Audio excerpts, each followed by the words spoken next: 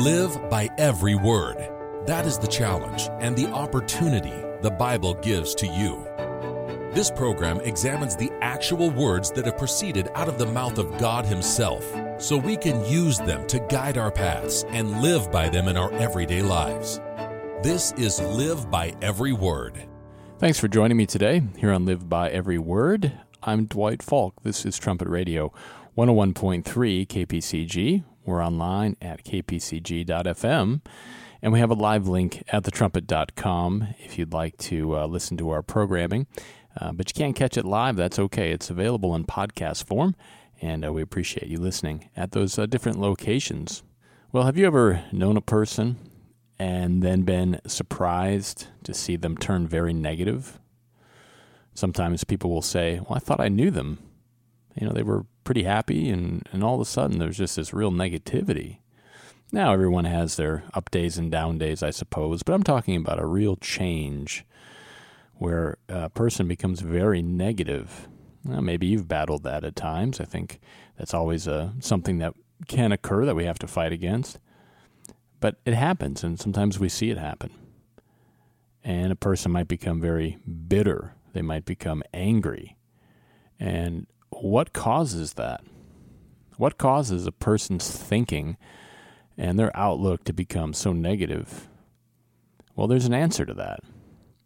And to really see what is happening in situations like that, we have to look at some vital history about the first mind to turn negative and turn bitter.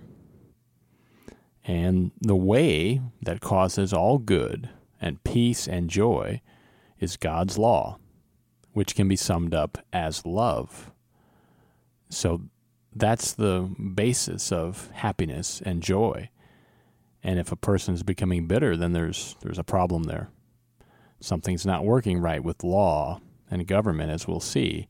But we want to have the foundation right as far as what causes joy, what causes peace. And it's God's law. We see this in Romans 13. If you'd like to turn there, if you have a Bible, or you can listen if you'd like, but if you have a Bible, sometimes it's nice to look these up with me.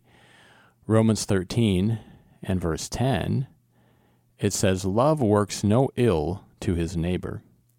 Therefore, love is the fulfilling of the law." So God's law is the law of love, and it causes joy and peace and happiness. And God's government is based on God's loving foundational law. It implements that law. God gave these laws to mankind as the Ten Commandments. But God's law of love was in place long before man was created.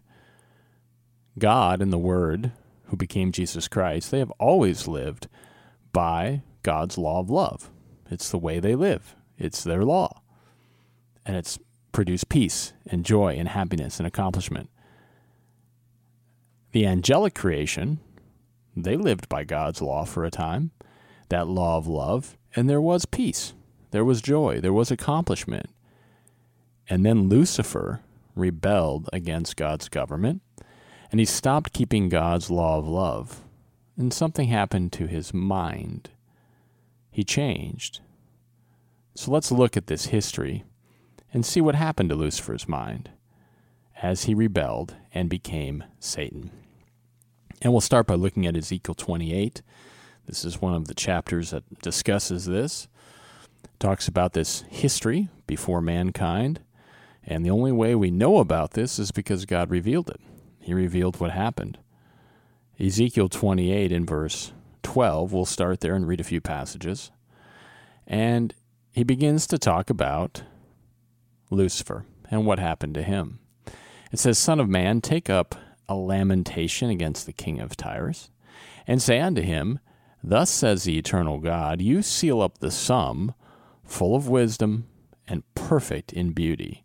So how do we know that Lucifer is being talked about here? Well, for one, no man has ever been perfect in beauty. Perfect in beauty? No human's done that. Verse 13, it says, "You have been in Eden, the garden of God.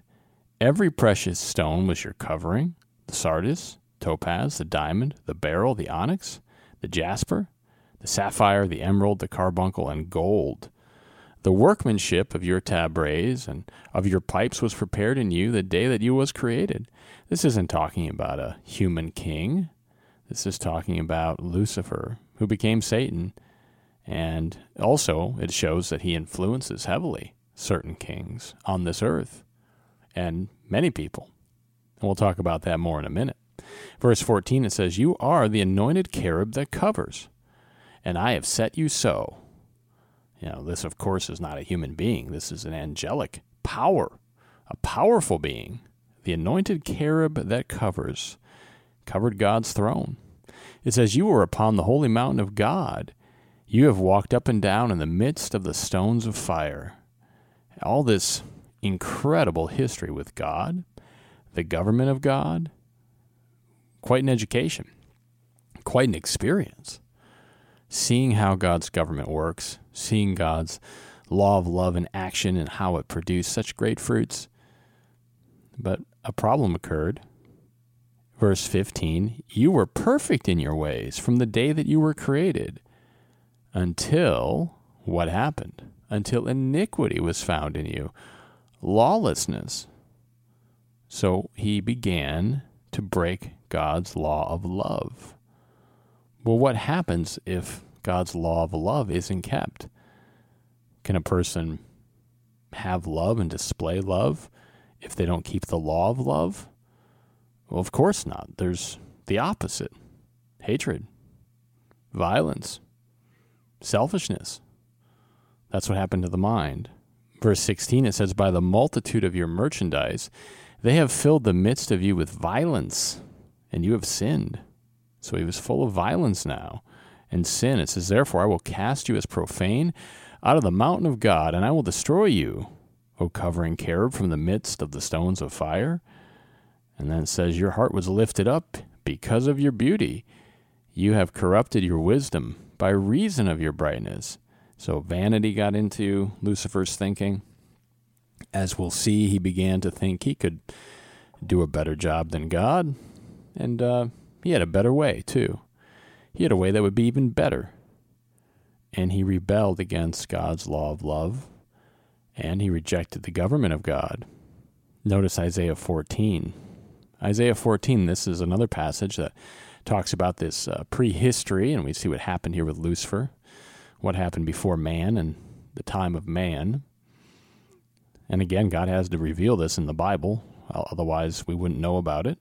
And certainly we're thankful that he does, because it is vital history that we need, but it's revealed. Isaiah 14, verses 12 through 14, it says, "How are you fallen from heaven, O Lucifer, son of the morning? How are you cut down to the ground, which did weaken the nations?" He has power to weaken the nations, to do all kinds of terrible things on this earth. Verse 13, "For you have said in your heart," again, getting into the vanity here that he got into, it says, "I will ascend into heaven. I will exalt my throne above the stars of God. I will sit also upon the mount of the congregation in the sides of the north. I will ascend above the height of the clouds. I will be like the Most High." Well, he wanted to be the Most High. He wanted to be God. He was going to rule. He was going to establish his own way. But it was a way that rejected God's law of love, and it rejected God's government. And what does it lead to? Well, we'll see. A lot of destruction, a lot of bitterness, a lot of negativity. The Herbert W. Armstrong College Bible Correspondence course is free at thetrumpet.com. It says this: "It is plain that Lucifer had nothing less in mind than knocking the Creator God off his throne and becoming supreme God himself." See, Lucifer had a government problem. He didn't like anybody telling him what to do. He was going to do what he wanted to do. He was going to be the top one. And that's the attitude that he broadcasts. He knows better. He'll decide right from wrong. He doesn't want God's law. He doesn't want God's government. The quote continues and says, "He was the supreme masterpiece of God's creative power as an individually created being, and he turned on his own creator as a Frankenstein monster, attempting to destroy its own maker in an attempt to assume all power to rule the whole universe So look at how Lucifer changed. He changed. He didn't always used to be that way. He was happy. He was joyful. He did a great job. He did such a good job that God allowed him to come down to this earth and administer God's government on it. And then he rebelled. And a third of the angels that were under his rule, they rebelled as well. I mean, he was given a lot of responsibility because he was different than what he is like today. Remember in the beginning, I asked that question, have you ever seen somebody change? You say, well, they're just negative now. They're different now. Well, that was the same story with Lucifer. He rebelled. He became different. His mind changed. And it's because he stopped following God's law of love. He wouldn't keep it. And he rebelled against the government of God. Those two things. He just wouldn't have anything to do with it anymore. He had a different way. He thought he was right. And because of that, his mind was warped. His mind was warped. What happens to a mind that rejects God's law of love and rejects God's government? Well, this quote from the Correspondence Course really sums it up very well. And this is, again, Lucifer's history, but this is what happens to people, too, when they turn from God's law and government. It says, when Lucifer allowed thoughts of competition, vanity, jealousy, envy, lust, and greed, and then it went from there to resentment and rebellion. When that was allowed to enter and occupy his mind, the quote says, something happened to his mind. His mind became perverted, distorted, twisted. His thinking became totally warped. You see, that's a huge warning. If a person rebels against God's law of love and rebels against God's government, can they then think straight, make good decisions, but do it outside of God's law and outside of God's government? Somehow make the right decisions while not keeping the law and not obeying the government of God? Of course not. It's impossible. Now, again, if somebody's in that state and they don't want to repent of it and change, then they'll probably try to justify it, but it doesn't change the facts. The mind that will not obey God's law of love and will not follow the government of God can't think straight. It gets warped. The quote says his thinking became totally warped. Lucifer was no longer satisfied with rule over only one planet. He wanted to rule the universe. He said, I will exalt my throne above the stars or the angels of God. We read that in Isaiah 14, verse 13. And thus Lucifer became the first rebel, the first sinner.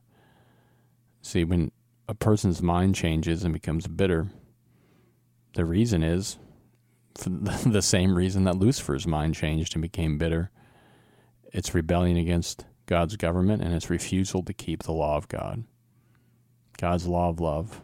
And a person can make a mistake and repent, of course, but if they don't and they turn away and they aren't teachable anymore, it doesn't take long. That mind becomes warped and becomes bitter and becomes like Satan's mind.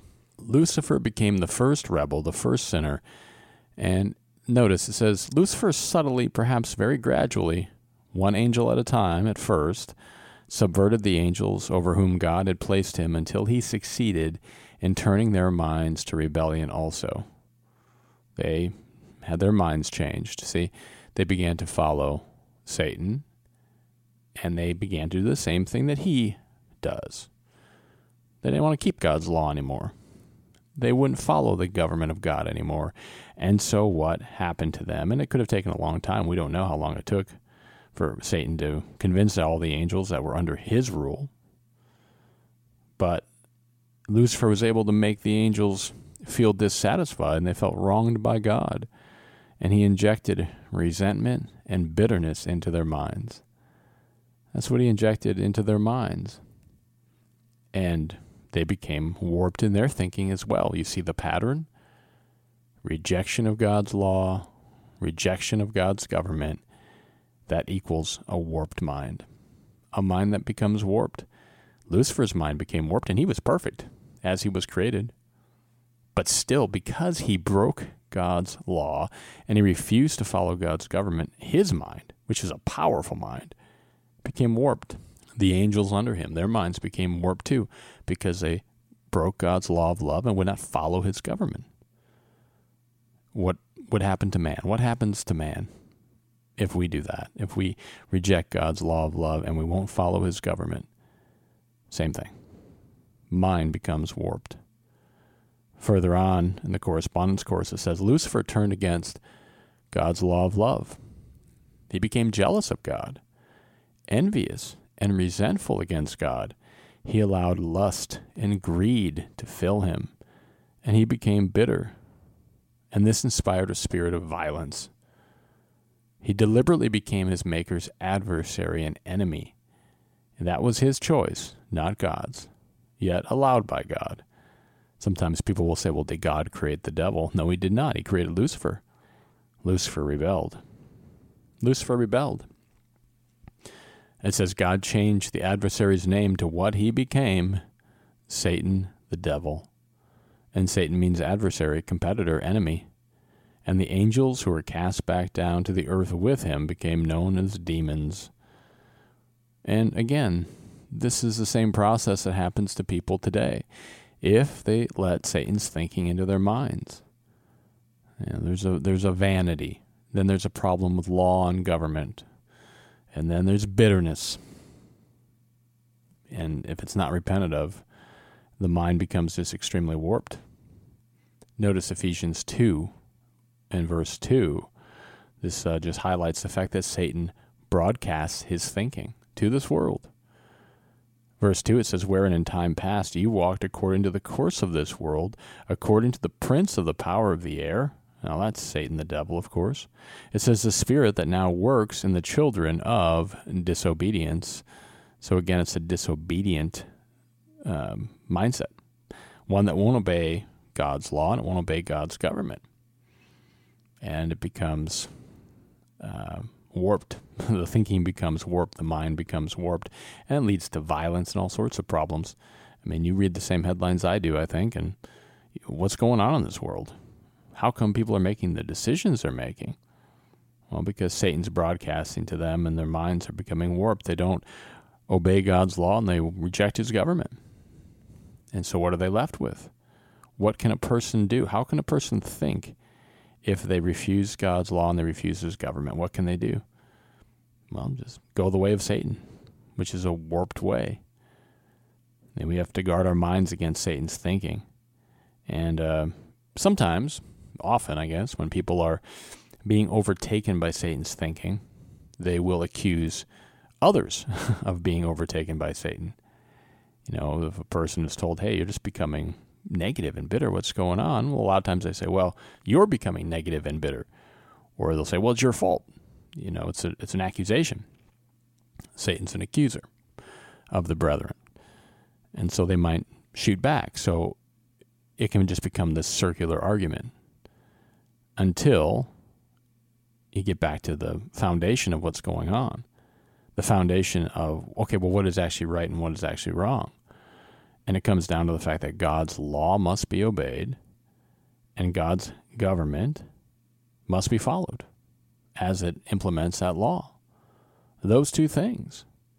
You know, people can argue about all kinds of things, you know, who's right, who's wrong. It gets back to the law of God.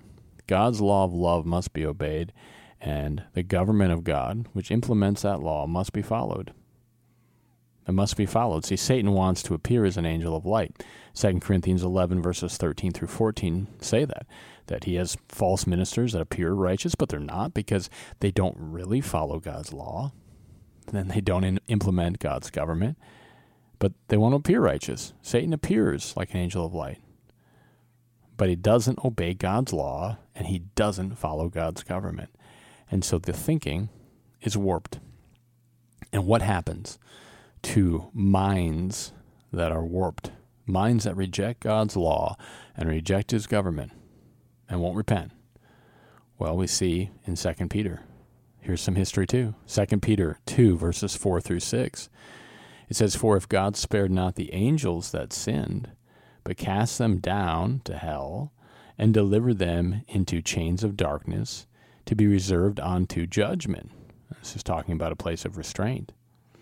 And verse 5, it says, and spared not the old world, but saved Noah the eighth person, a preacher of righteousness, bringing the flood upon the world of the ungodly, and turning the cities of Sodom and Gomorrah into ashes, condemned them with an overthrow, making them an example unto those that after should live ungodly. So we see this historical flow here. Sin leads to destruction, and sin is the breaking of God's law. So a mind that rejects God's law of love and God's government, they sin.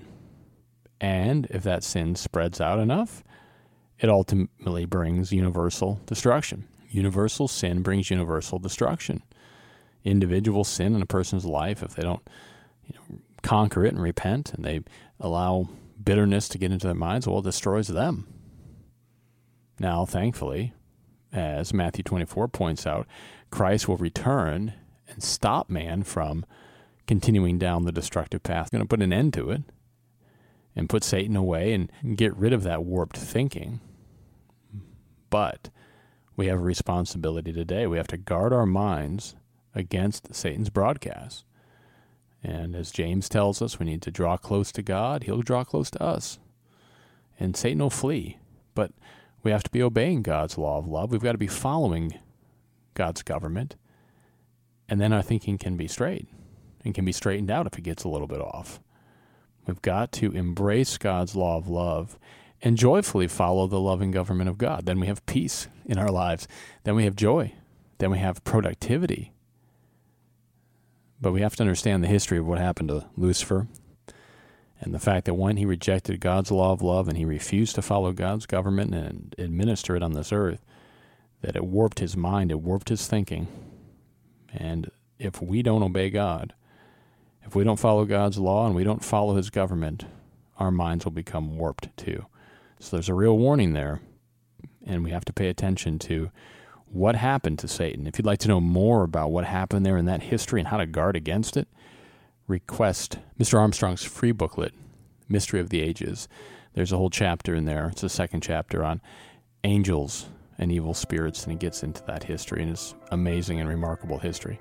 And that's the Mystery of the Ages, and it's free at thetrumpet.com. That's all the time we have for this edition of Live by Every Word. Thank you for spending some of your time with me today. I'm Dwight Falk. Until next time, let's all strive to more perfectly live by every word of God.